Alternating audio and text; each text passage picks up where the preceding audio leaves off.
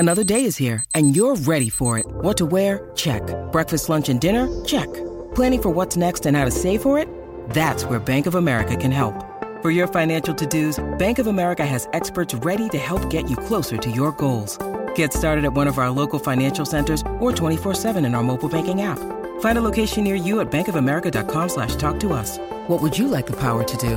Mobile banking requires downloading the app and is only available for select devices. Message and data rates may apply. Bank of America N.A., member FDIC. Mother's Day is around the corner. Find the perfect gift for the mom in your life with a stunning piece of jewelry from Blue Nile. From timeless pearls to dazzling gemstones, Blue Nile has something she'll adore. Need it fast? Most items can ship overnight. Plus, enjoy guaranteed free shipping and returns. Don't miss our special Mother's Day deals. Save big on the season's most beautiful trends. For a limited time, get up to 50% off by going to BlueNile.com. That's BlueNile.com. It's time for the hard-hitting analysis you won't find anywhere else. Here's former Super Bowl winning scout Brian Broaddus and Bobby Belt. 10-5 victory! Cowboys win! This is Love of the Star. Welcome to the Love of the Star podcast presented by Odyssey.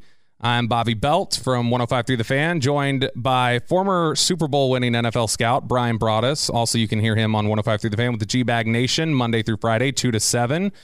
Brian, how you doing? Doing excellent, Bobby. Thank you very much. Always enjoy doing these things with you. We always come up with some interesting topics, even though it's the off season. You and I not taking any days off. No days off. Days off. We're still here. We're going to be churning everything out, making sure we've got good content ready for you guys. And we're going to, obviously we're going to get to your Twitter questions like we do every week.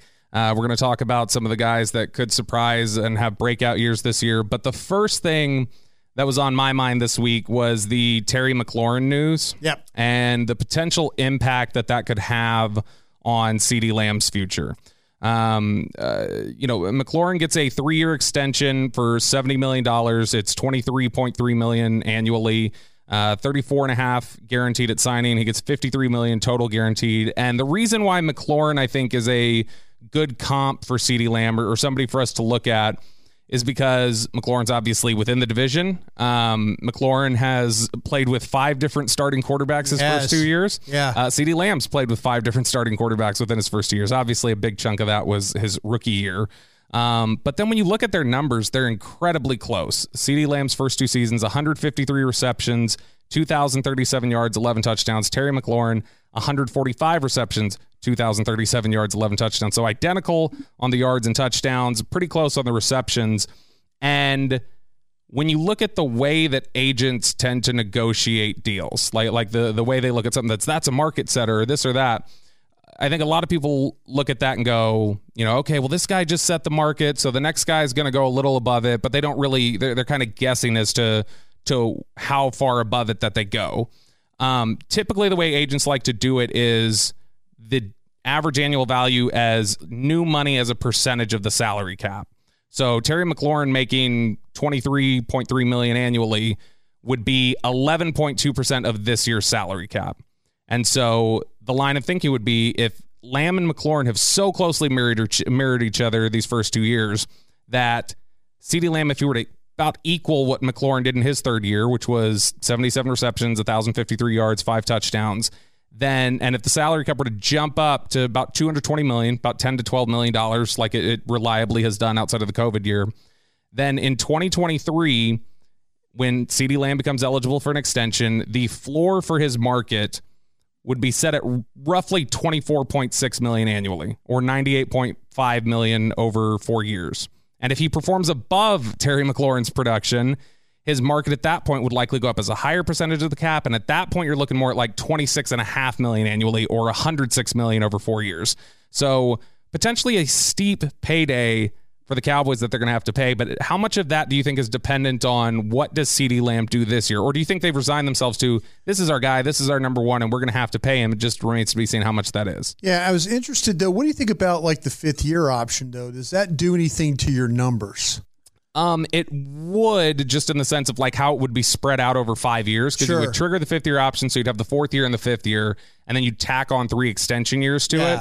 That was one of the things that the Cowboys didn't get the benefit of in getting the Dak deal done when they did. Right. Was that they didn't do it before his rookie contract ran up, so they couldn't massage the numbers with that extra year, and he wasn't a first-round pick, so they couldn't do it over that. That's why when you heard that Ezekiel Elliott's extension was 6 years, it was actually became an 8-year deal because he already had the 5th-year option triggered on it, and so it was the 2 remaining years on the contract. So it would make it a 5-year extension if he got 3 years tacked onto it, or basically a 6-year deal if he got 4 years tacked onto it. So that could massage it, but what would be relevant in the negotiation would be how much new money are you getting, not averaged out over the other stuff. And so that's what you'd probably be looking at is by year 6, he's probably making around $26.5 million annually if he performs at all above where Terry McLaurin is. So do you think that they're at a point though where they're like, this is our guy, he's going to be here for a long time, and it's just at this point us figuring out how much is he going to earn? Yeah, I think there's always going to be things that the Cowboys are looking at when it comes to their cap. And Stephen Jones,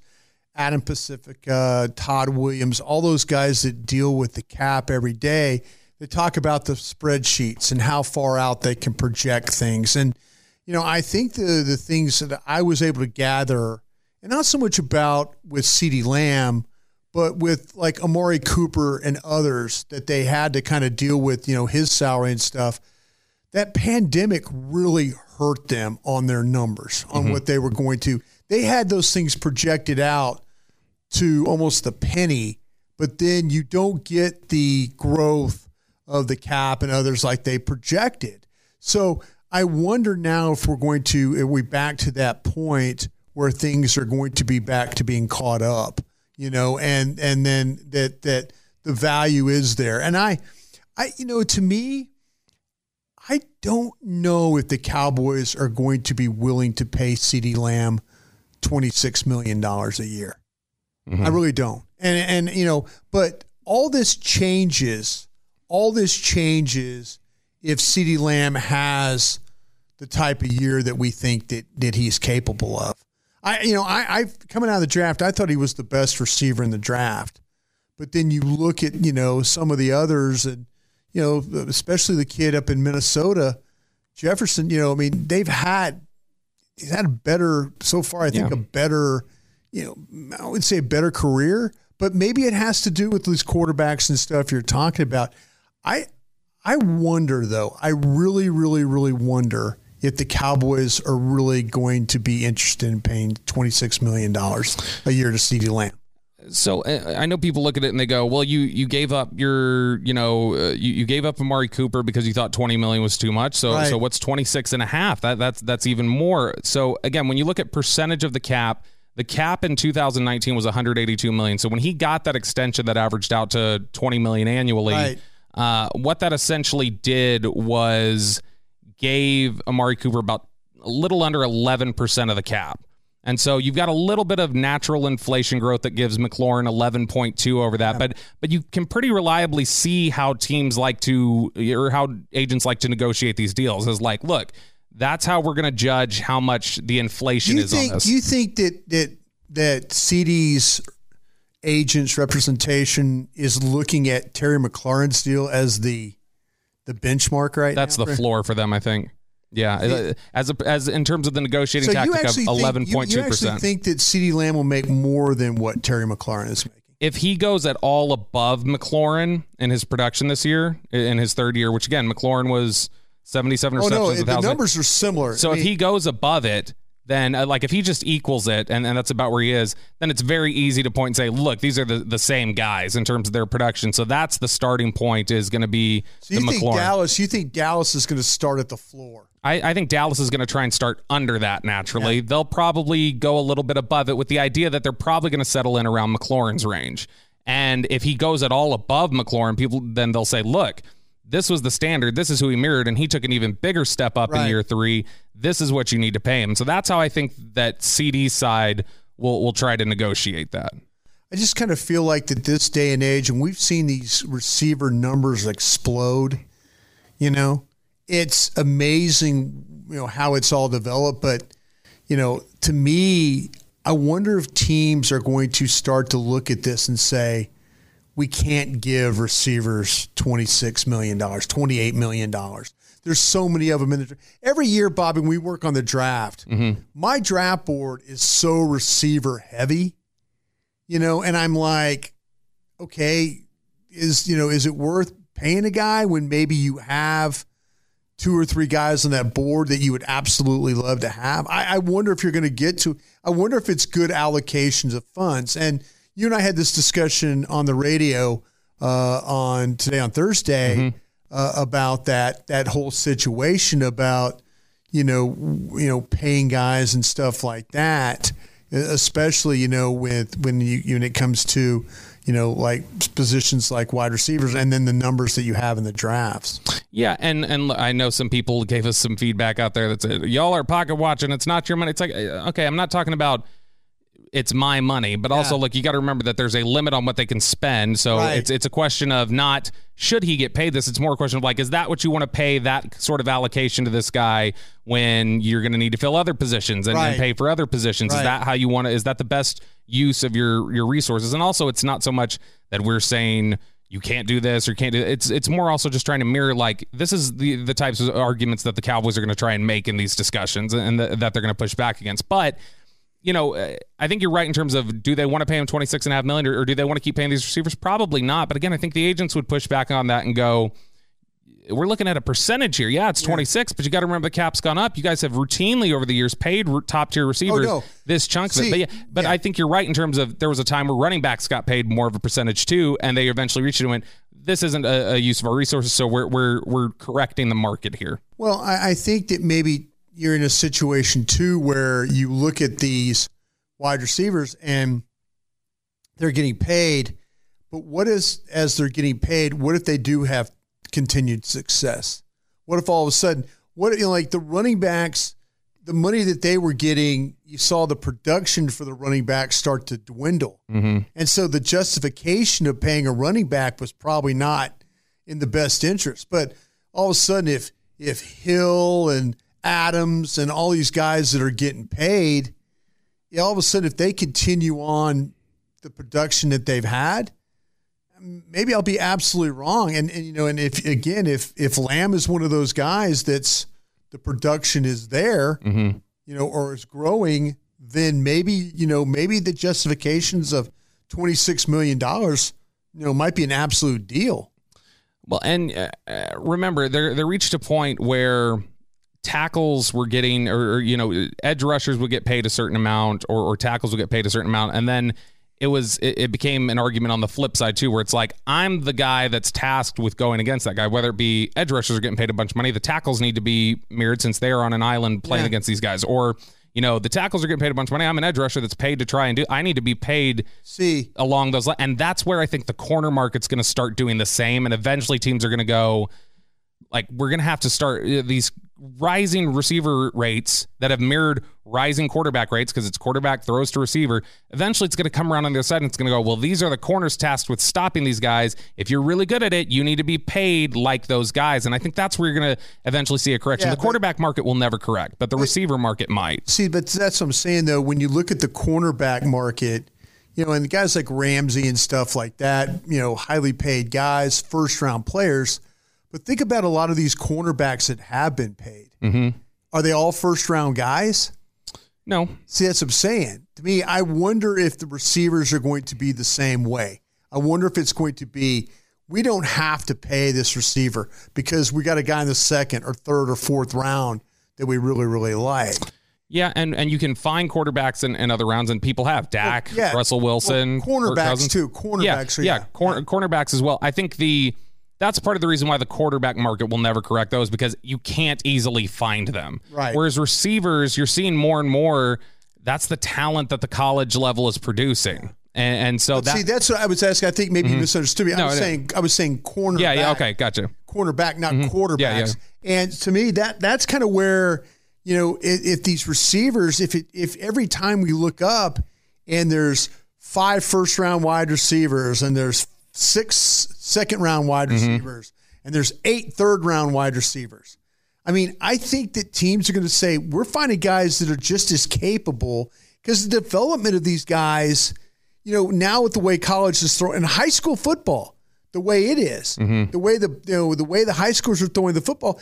These receivers, it used to be that receivers were the hardest to it was the hardest to get them going. The learning curve was the steepest. Yep. Because of route running and catching in traffic and all that stuff.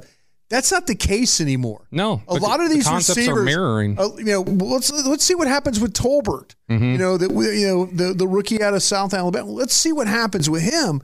All of a sudden, maybe you get a situation like it's a Terry McLaurin and you're, a second, third, fourth round pick, and then you're like, boom, you're hitting it, and you're like, well, okay, why do we have to pay CeeDee Lamb $26 million? I think though, as long as the production is there, that these receivers are going to continue to get paid. I don't think it might not drop off like we've seen with running back at all. Specifically, really quickly here, just as we wrap up this topic, what do you think being the number one receiver mean for CeeDee Lamb this year? Is this more time outside? Is he running a different route tree? I mean, he's probably getting different coverages, more safety help. In regards, first off, to where he's playing, he was in the slot for 621 snaps in 2020. That was 84.7% of his snaps. The raw snap number in the slot was second in the NFL. He was in the slot for just 269 snaps in 2021. That was 32.3%, and he was 25th in the NFL. So they already started moving him outside a lot more last year, and that's per playerprofile.com or playerprofiler.com. What do you think the move to number one looks like for CeeDee Lamb? Is it just volume of targets, or are we looking at a different route tree, or what do you think that looks like? I think that you're going to actually see him play. I think you're going to see him play at a couple different spots. I don't think you're going to see him just the high volume and just playing a slot. I think you're going to see him on the outside as well. So, it's up to Kellen Moore and Doug Nussmeier and this crew to find ways to get him involved. I've been screaming all along about, if you watched him play at Oklahoma and how he was able to make plays on the move. I would go back. If I was Kellen Moore, I would go back and watch his tape of how Lincoln Riley used him, because he was a dynamic player in college football. Mm-hmm. And you could say, oh, well, the Big 12, they don't cover anybody, that kind of thing. No, they created ways to get him open. And I think some of the OTA practice, minicamp practices, you've seen him with more, the practices he's involved in, the usage has been like the option routes, the quick in and out, kinds of breaking routes. It's looked different. It's looked different. So my hope is that they find a way to kind of, what we see with Cooper Kupp, inside, outside, right, left, wherever you have to play to get him free, go do that. You're listening to the Love of the Star podcast. Of course, Love of the Star is an Odyssey podcast. It can be found on the Odyssey app or wherever you get your podcasts. Hey, it's Kaylee Cuoco for Priceline. Ready to go to your happy place for a happy price? Well, why didn't you say so? Just download the Priceline app right now and save up to 60% on hotels. So whether it's Cousin Kevin's Kazoo Concert in Kansas City, go Kevin, or Becky's Bachelorette Bash in Bermuda, you never have to miss a trip ever again. So download the Priceline app today. Your savings are waiting. Go to your happy place for a happy price. Go to your happy price, Priceline. All right, now the other thing I want to jump into with you here, and we just got done talking about CeeDee Lamb and his impact. I want to talk about some of the biggest candidates on the Cowboys roster for a breakout season, at least in my opinion, and get some of your thoughts onto some of those players. For you, one of the guys for me that stands out is going to be James Washington. That's a guy who he flashed in his second season with Pittsburgh. He caught 44 passes, 735 yards. That put him at almost 17 yards per reception. And you saw a guy in that second season who fit the profile that he had coming out of Oklahoma State, which people were like, this is a guy who he's going to be that back end of the route tree. The posts, corners, go routes. This is a guy who's going to be able to challenge defenses. Even though he was a 4.54 type of speed guy, you just saw it with the way he could, sell his routes and that speed he had on the back half of his 40-yard dash, like the long speed that he had. It was a guy who's expected to make an impact down the field. And his play really declined over the last 2 years. He caught just 24 passes on 44 targets for 285 yards in 2021. But Sports Info Solutions, and I hat tip to the website 4for4 that picked this up. Sports Info Solutions charted his 44 targets, and 28 of those were graded as catchable. So that gave him an adjusted catch percentage of 85%. He was a reliable target for them when the ball was where it was supposed to be. Sure. So as a guy who's expected to be a vertical threat and challenge defenses and put pressure on them down the field, Pittsburgh's offense, the issues they had at quarterback last season, it really didn't allow him to be that guy. You saw it early on, and I think the fact that you didn't see it in recent years was more a reflection of what the Steelers were and what Ben Roethlisberger was and what Mason Rudolph was at times whenever he was in there. So that's a guy who he'll be in contention along with Jalen Tolbert. I think until Michael Gallup gets back, you'll see James Washington running some of those deeper routes like they like to send Gallup on. Right. So I think there's going to be a chance early on for James Washington to like assert his presence and show I can be this guy. Yeah, I think to me with Washington, and I think you're absolutely right. And the numbers that you're presenting, it makes a lot of sense. All you had to do is watch the Steelers last year and watch the struggles that they had at quarterback, and with Washington. I will say this, though, the Steelers generally do a great job of drafting wide receivers, and they generally play very, very well. I would have to say for where they took him, though, and, obviously they let him go. So I would say that, to me, does he deserve another opportunity? Can he have a breakout? I think you're right about that. I think in this offensive system, I'll be interested once again. It's all about Kellen Moore and how he will find a way to use these receivers. And, if he doesn't, then they'll find somebody else. But with Washington, I totally get it because, again, the quarterback play with the Steelers was awful. And, maybe taking advantage of Dak Prescott and the way he throws the ball, especially down the field, I think would be a big lift for him. Yeah, and does he break out? Not necessarily, but I think there's at least evidence, there's context clues here that say James Washington could perform better here in Dallas. And you know what? It would be a big check, honestly, in the column for Dak Prescott as an elite quarterback if he is able to help elevate James Washington, because there's always been the talk of like, well, how does Dak make guys get better? And it's like, it's a little tough because they don't generally bring in outside guys for him to target. He did make Amari Cooper better, but a lot of people go, yeah, but that's Amari Cooper. And so I think James Washington would be a really good example of that. I got a couple other names I can go through, but I'm curious, is there anybody else that stands out to you as somebody that you think like this guy could, not necessarily that they will, but like this is a guy who at least there's some context clues or some evidence that this guy could have a breakout year? I'm buying Dorrance Armstrong here.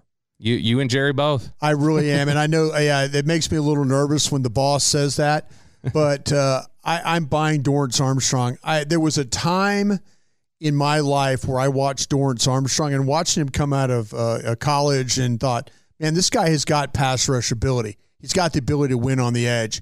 He can attack. He can attack the pocket. He can make plays and all that. And then there would be that game where all of a sudden he'd have a sack and a half.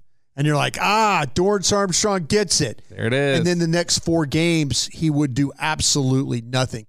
I think Dorrance Armstrong made a huge jump as far as the way he played, as far as from those times where it was one game and then gone for 3. Yep. I think he's developed some consistency. I think he has a better feel of how to rush the passer. I think he's taken full advantage of this working with Dan Quinn and AD with the defensive line. I think that he has picked up a lot of things along the way. I expect him to have a really, really, really big season. And I know that people are talking about losing Randy Gregory and how bad that was. I think Dorrance Armstrong is going to step up and give you some things that Randy Gregory clearly didn't give you. Randy Gregory gave you some pass rush. Yeah. I think Dorrance Armstrong gives you both. I think he plays the run exceptionally well, and I think he can give you the pass rush. So I feel like that you're going to get a more complete player, much like you have playing at the left defensive end when you start talking about Tank Lawrence. Play the run, rush the passer. I think another name to consider there in terms of a guy that could break out, a veteran name, and that's Malik Hooker. And Hooker was a guy, drafted by the Colts. We talked about him a little bit in the last episode. He was drafted by the Colts in 2017, and the expectation is like, this guy's going to be one of the best center fielders the NFL has, because there was this rare range and there were these plus ball skills. And you saw him really early on in his career. It was like 3 interceptions in his first 4 weeks in the NFL. And then pretty quickly, the bad luck with the injuries just hit. He tore his ACL and his MCL in week 7 of his rookie year. Then he had knee, hip, foot injuries that kept him out at various points during the 2018 campaign, including the season finale, their playoff loss. Then he has a meniscus tear that kept him out several weeks in 2019. Finally, he tears his Achilles, ending his 2020 season after just 2 games. So 2021 last year actually was the first year of Malik Hooker's career that he didn't miss any time due to injury. He was inactive for the first game against Tampa. That was when he had missed some time in training camp getting set up with the COVID protocols. Right. So he didn't get a lot of reps. There was a learning curve there. So that was why he was inactive there. And then, of course, he landed on the COVID list at the end of the year. But he stayed healthy. He wasn't on the injury report missing games. And I think that was a big deal for him and a big accomplishment for him. And he earned the trust of Dan Quinn. You saw his snaps increased in the second half of the season. And I think you saw him turn that trust back and say, like, okay, that was founded trust because he's playing good football for us. So the talent's always been there for him. It's just been a matter of, like, can he stay healthy? And if he can do that and experience the same sort of jump, I think, in the second year after an Achilles injury, which is always... It always happens. That's always the year where you see the production. Yes. It usually takes about 2 years. And I think that fits why you saw in the second half of the season he was playing better, too, is that he's slowly getting... That's an injury that takes some time to come back from. So Cowboys rewarded him with a 2-year deal, and I think that's somebody who will have a real chance to show, all right, I'm the guy that you guys thought I was when I was picked in 2017. Yeah, and I'll add one more guy here real quick is Jabril Cox. I think Jabril Cox, I mean, they were gaining trust with him, and then he got hurt. And watching him on the side there work, I feel like that he's getting Britt Brown's doing a great job of working. The kid's a hard worker. He's a very good athlete. He can cover the tackling part of it. I think that's going to improve for him. But I think the more work he gets, the more reps he gets, the more opportunity he gets, I think you're going to have a pretty special player. I know watching him play at LSU, I was super, super happy to see when the Cowboys drafted him. But I'll say this, though, coming off that knee is going to be tough. But I kind of feel like that he's a guy that's going to show the type of player that he is, once he gets back in the mix. Yeah, I think Jabril Cox has a great, because you remember he flashed before he got hurt. There's no question about it. He started getting those opportunities. The Cowboys, you remember Jerry and Steven really saw what a great job the scouting staff had done, and they went, man, look what we got with Micah, and look what we got with these guys. Let's start getting some of these other guys opportunity. And that's what pushed Jalen Smith out the door, was honestly the performance of other rookies that made them say, well, let's see what this guy is, since the scouting staff believed in him so much. And that was warranted. You saw him make big play against the Giants. A big we stop knocked Daniel Jones out of the game, and it really effectively ended any type of offense that the Giants had that day. Absolutely. And so you saw a lot of encouraging signs early on from him, and then he got hurt, unfortunately. But if he can be healthy, absolutely, that's a guy that I think they're counting on big things from. Another guy for me, and there will be some competition there inside, but Osa Odighizuwa, a guy who he came out playing with his hair on fire last year. He had the 6 quarterback hits, 3 tackles for loss, 2 sacks in his first 7 games of the season. And he was consistently disrupting things. I've told you this story on the air. I know we've talked about it a little bit. I had somebody from another team text me, another defensive lineman who was prepping to play the Cowboys in a few weeks. And he's like, who is this 97? He's a badass. Mm-hmm. He's like, that guy's just the motor doesn't stop. He's super athletic. He's got some pretty good pass rush moves for how young he is. So other people around the league were taking notice of Odighizuwa, and then the production tapered off a lot in the second half of the season. But I think that was just the proverbial rookie wall. You could tell the Cowboys took notice of it. Dan Quinn took notice of it because Odighizuwa was playing 62% of the snaps the first 10 games of the season, was producing, and then right as his production tapered off, they pulled back his snaps, and he was playing under 50%. Yeah, he got wore down. Yeah, and I think that's normal for a lot of these guys. I mean, 10 games, that's about what you're going to end up playing in a season in college if you're going to a program, 10 to 12, unless you get into the playoffs or you've got a couple bowl games. But I think that, and Odighizuwa, I think he looks in great shape out there. I think that once he's going to be able to get past just that issue of the fatigue, the burnout, I think you're only going to see him improve. The only thing that may get in the way of him having a big breakout year is something you've talked about this week on the radio, which is the Chauncey Golston effect. How much is Chauncey Golston potentially going to eat into those snaps? Yeah, I hope this isn't a thing where Chauncey Golston is going to be, he's going to play 3 technique, and wait a minute, the 3 techniques are playing well. We got to move him back to defensive end because as a backup guy. Tyrone Crawford disease. Yeah, keep moving the guy around. Yeah. I hope that there really is some good competition there. I'm going to add one more guy to my list, and this is going to maybe sound funny. I think Tyler Biadasz is going to be a better player. I think that's a good call. And, and I kind of feel like there was some struggle early in the campaign last year, the first 8 games. Even though they were playing better, there was some struggle there with him. And I think that in the second half of the season, he became more comfortable with what's going on. And we had a chance to interview him on 105.3 The Fan, and I really like the mindset that he's got right now. Physically, he's not the biggest guy in the world, but he's a really good athlete. He's, if you thought he was going to be Travis Frederick because he went to Wisconsin and all that stuff, that wasn't going to happen. Right. But I think he's going to be better playing inside.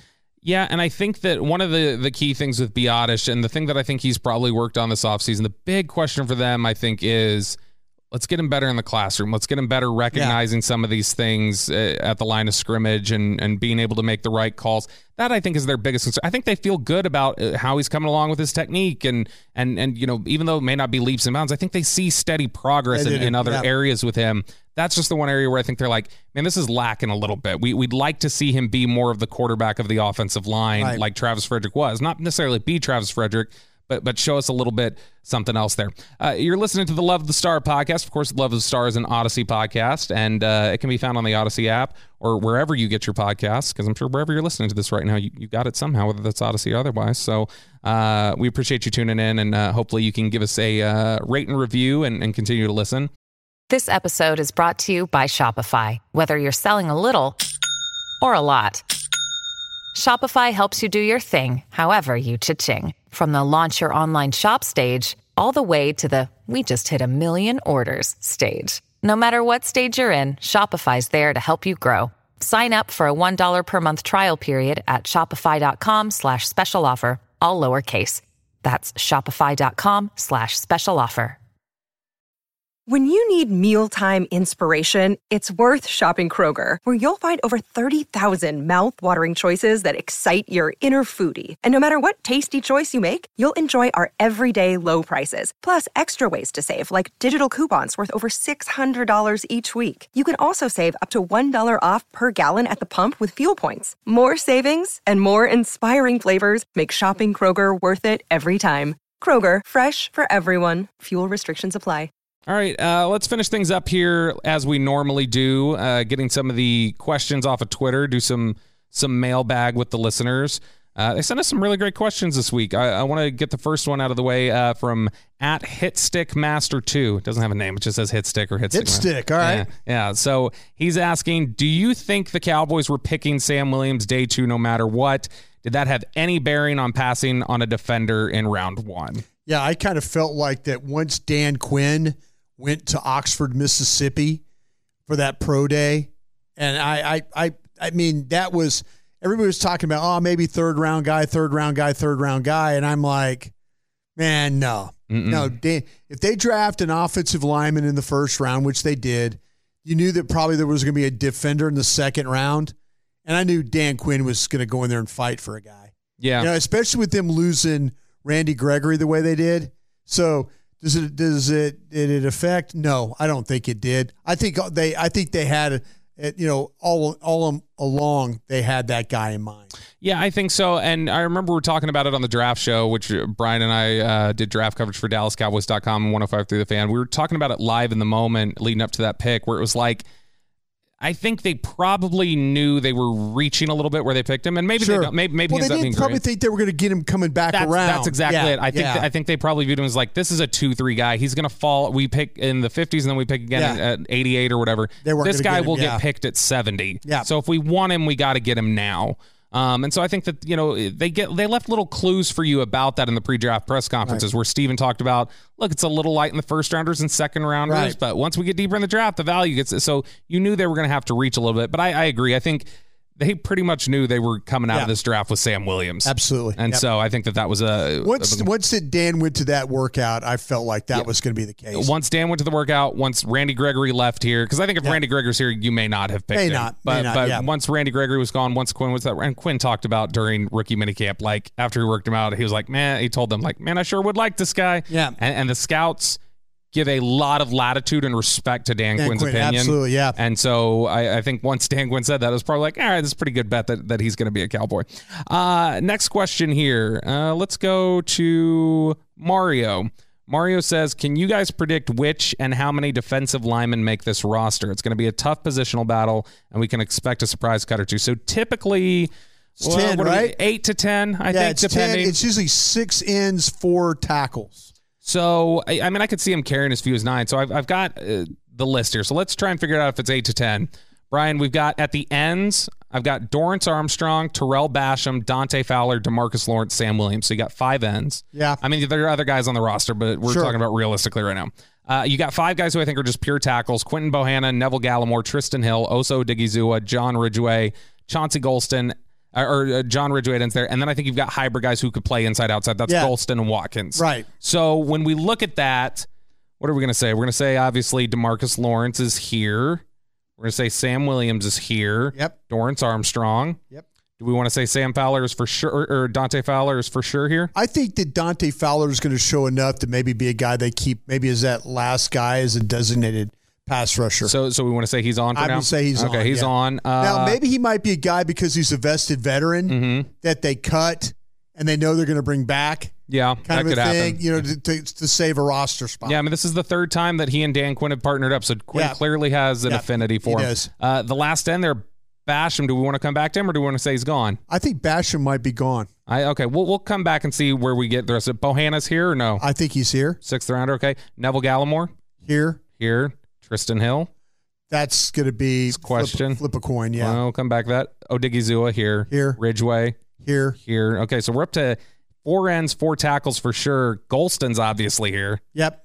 That's 9. Is Carlos Watkins for sure here? See, that's the one I would kind of keep an eye on. So I think we're down to Basham, Hill, and Watkins. Yeah. One more spot for them. And I would bet, just me personally, I think Watkins being flexible like he is. I think so too. And Parsons being a stand-up rusher who can act as a 5th rusher. I think that's the end of Basham and Hill. I do. Personally. I've done that, yep.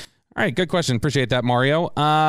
Next question for you, and this is from Ben Matthews. Who's the next player to get an extension? So I think we both agree it's not going to be Dalton Schultz. No. So I don't think Dalton Schultz is going to get the deal that he wants here. The guys eligible for extensions now who are going to be who are considered contributors, Tony Pollard, Connor McGovern, Donovan Wilson. A sneaky one because it's only been 2 years in the league, but he was undrafted, so he's a restricted free agent. So after 2 years, you can sign an extension. That's Terrence Steele. Okay. And then if you don't think it's any of those guys, then the next extension would be after the season, and that's when you get into Lamb, Diggs, Gallimore, and Biotish. And so I'm gonna say my low key one. I'm gonna make a call right now. I'm gonna say at some point in camp they try and get a nice discount on a guy they're projecting out. I'm going to say they get Steele done sometime. I like what you're doing because they probably feel like they can get way ahead of that right now. Now the benefit they do have there, the only thing that would prevent it down a little bit is he is a restricted free agent. So they would have some control if he ran out of his contract. Right. But I could see them definitely. They got ahead of Lyle Collins when he was a restricted free agent. Exactly. Yeah. So I could see them going like, hey, let's cut a deal now. Let's get him paid. And sometimes that works, sometimes it doesn't. It worked great, obviously, with Tyron Smith. Didn't work so great in terms of trying to get ahead of Tyrone Crawford when they got his deal done. Right, but they were thinking about him as a 3 technique. Yeah. That's what Marinelli was thinking about, him playing that coveted position in that front. Now, I know you've spoken about how highly they think of just the toughness and everything else of Donovan Wilson. Do you think they'd try and get something done early, or do you think they just let it play out and revisit it once he's free? I think it maybe throws some chum in the water there and see if you can get that. I think he's a guy that they really like. I don't think he's a guy that plays particularly deep well, but everything in front of him, the toughness, the tackling, that linebacker position, that hybrid player down in the box. I mean, maybe that's a situation. I think that he's got to stay healthy though. He's one of those guys that's kind of been a little bit off and on with the health and stuff. Yeah. So I think it's a lot of different things. It's not like one nagging It's not injury. one thing. Yeah. It's always something kind of nagging with him. Yeah. Joe T asks us, he says, seemed like Dak held the ball the second half of last year because he didn't trust the receivers were open even when they were. Did you see it that way also? Brian, I personally, I know I think you've got a little bit different perspective. I don't think it was so much he doesn't trust they're open last year. I think he was in his head about getting hit again because I think he'd just been so banged up. He had the broken ankle, then he had the shoulder injury, then he gets the calf strain. It's like, man, this is 3 injuries in 8 weeks of play, basically. Yeah. 8 weeks of time on the field.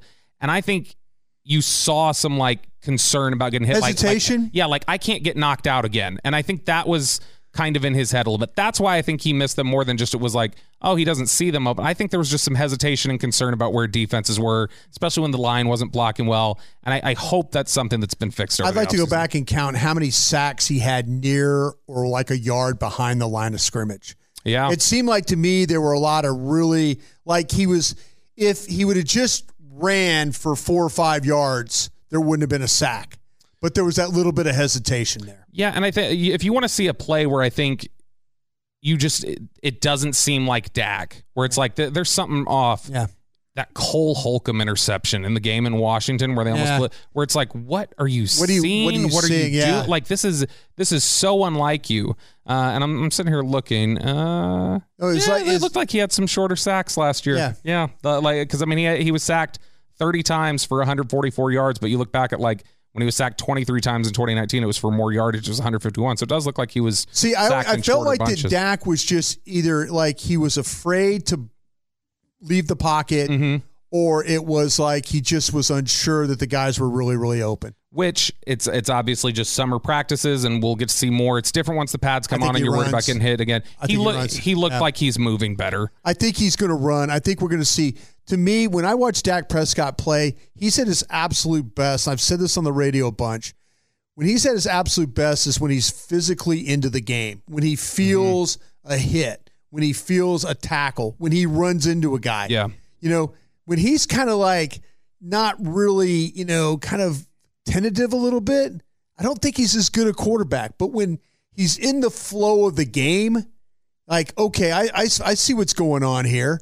I feel like he's a better player. Yeah. That can explain some of the frustrations we saw in the second half of the year is that if Dak Prescott needs to get physical to get the game going, and he's at a point where he's concerned that physically might, and not out of, I want to be clear, not running over people, no. He's going for yards, bumping into people, breaking a tackle. Yeah, feeling a game. Yeah, and I think that I want to be clear that when I say he was concerned about getting hit, I don't think it was in a sense of I don't want to get hurt, it was fear. I think it was more I can't afford to be knocked out, and we can't be without me. Right. And I think that just caused him to get in his head a little bit the same way it did after Atlanta. Yeah. When he got sacked those tons of times by Adrian Claiborne, I think that got in his head a little bit. Okay, next question here. Matthew Brown. Can the new wide receivers coach, who is Robert Prince, elevate the game of CD? We talked a lot about CD early on. How much say does the wide receiver coach have in routes and formations being placed in the game plan? I know that they've always said it's a collaborative effort, and I'm curious to see how much of that Robert Prince has. I know that a big part of why Robert Prince here is the juice. Yep. And it's trying to create a more alpha energy out of that room. Yep. And so I think in your experience, do wide receiver coaches have a bigger say in some of the game plan? Absolutely they do. And, because they're the ones when the coordinator's talking about, okay, what can we do down the red zone, or what can we do in normal down and distance? The receiver coach is the one saying, listen, put this guy in the game to run this route. We were talking about option routes and stuff like that. The receiver coach knows what his guys can do. Mm-hmm. So I think they're a big, big part of what the game plan is. I think they're a big, big part of the confidence, too, of the guys running the routes. Yeah. And the way those routes are being taught. That notorious game in Philadelphia where people it's 4th down, where's Amari Cooper? Why is he not on the field? That was a situation where the receivers coach was making the rotation and held him out. Yep, absolutely. And so, I mean, they definitely do have or at least did in the Jason Garrett era. And that was with Kellen Moore, obviously, as the offensive coordinator. Randall Walker says, are we seeing a shift in offensive philosophy with nonchalance towards receiver and focus on the offensive line? Instead of Team 40 Burger, it seems like it's now play defense and control the time possession with the run instead of flinging the ball around for 400 yards. They don't run the ball well enough. No, they don't. They don't have balance. Yeah. That's the problem is, I think the thing, if you really want to help Dak Prescott, have balance, Yep. And I'm not saying run heavy on first down and all that. But staying ahead of the chains is always a big thing with the Cowboys. Yep. And that's something with Dak, because then you could play into other things with him. Mm-hmm. You put Dak in that 2nd and 12, 2nd and 13, whatever. That's different for any quarterback. Right. But for Dak, I think it's painfully, it hurts him to have to deal with that stuff. So to me, I'm not saying run first down, run second down, and throw the ball on third down. I'm just saying have better balance. Try and get 4.5 yards a carry, and stay ahead of the chains the best you can. Yeah, and I don't know that whole, obviously, the team. Philadelphia has changed their game plan. Yes, Tennessee. Tennessee's always been a run-heavy team. Yep. Look what they did in Philadelphia. They're losing because their quarterback couldn't throw the football. Yep. And what did they do? They went run-heavy the second half. Read option. And that's what they did, and they won games. Yep. Yeah. Sometimes you have to adjust to your quarterback. And I don't know that the Cowboys ever was like, our philosophy is we're going to score 40 points and outscore. I don't know that was their philosophy. When they picked CeeDee Lamb, it was like, this is the best player on the board and we're following but we can't pass up the 6th ranked player. Yeah. So I think a lot of what happened there for them was just that was following their board, and it just so happened that they were then loaded at receiver, and it's a 3-receiver league. I don't think they ever consciously set out to let's run and gun and shoot, put 50 points up on the board. It was good for half the season last year, though. And even if that's the case, even if you wanted to say, if you want to score 40 points a game and run and gun, you're going to need to block. So I think investing in the offensive line is just critical for whatever they want to do on offense. If they want to run the ball, if they want to throw it around, whatever, they're going to need to have the offensive line stabilized this year. The productivity of Dak and also the running backs is on this offensive line, and it's also on the play caller as well. Yeah, I agree, and that's why there's also a lot of pressure on the offensive line coach, exactly. Joe Philbin. All right, last question here from Brent Gann. Why is the front office sitting on all this cap space instead of using it to sign some linebacker or swing tackle or wide receiver depth? It's maddening. The team could easily get better if they spend even a little bit. Maybe we've talked about this. Maybe they reevaluate some things after the first week of camp and say, "Oh, we're deficient here." I think so. Yeah, I think so. I think part of the issue here is also though they're looking to roll cap space. Yeah, I think that's what they've done in the past. They've kept some cap space to roll it over to the next year. Some of these veterans could be unrealistic of what they're asking for right now. Yes. Anthony Barr, the linebacker, I was hearing some stuff about him wanting more than $11 million. Slow down, Anthony. Yep, exactly. All right. Well, we appreciate you guys listening. Again, this is the Love the Star. You can find us on Odyssey app or wherever you get your podcasts. We will be back again with you on Tuesday. We're doing these up until the season starts on Fridays and Tuesdays. And then once the season starts, we're going to be bringing it to you 3 times a week. But Brian, I enjoyed it, man. I enjoyed it too, Bobby. Let's we'll rally, get some more info, and come back and see everybody. We'll do it again. Love the questions too, Bobby. Yes, love those. Keep sending those in. Yeah. For Brian Broaddus, I am Bobby Belt. Thanks so much. We'll talk to you again next time.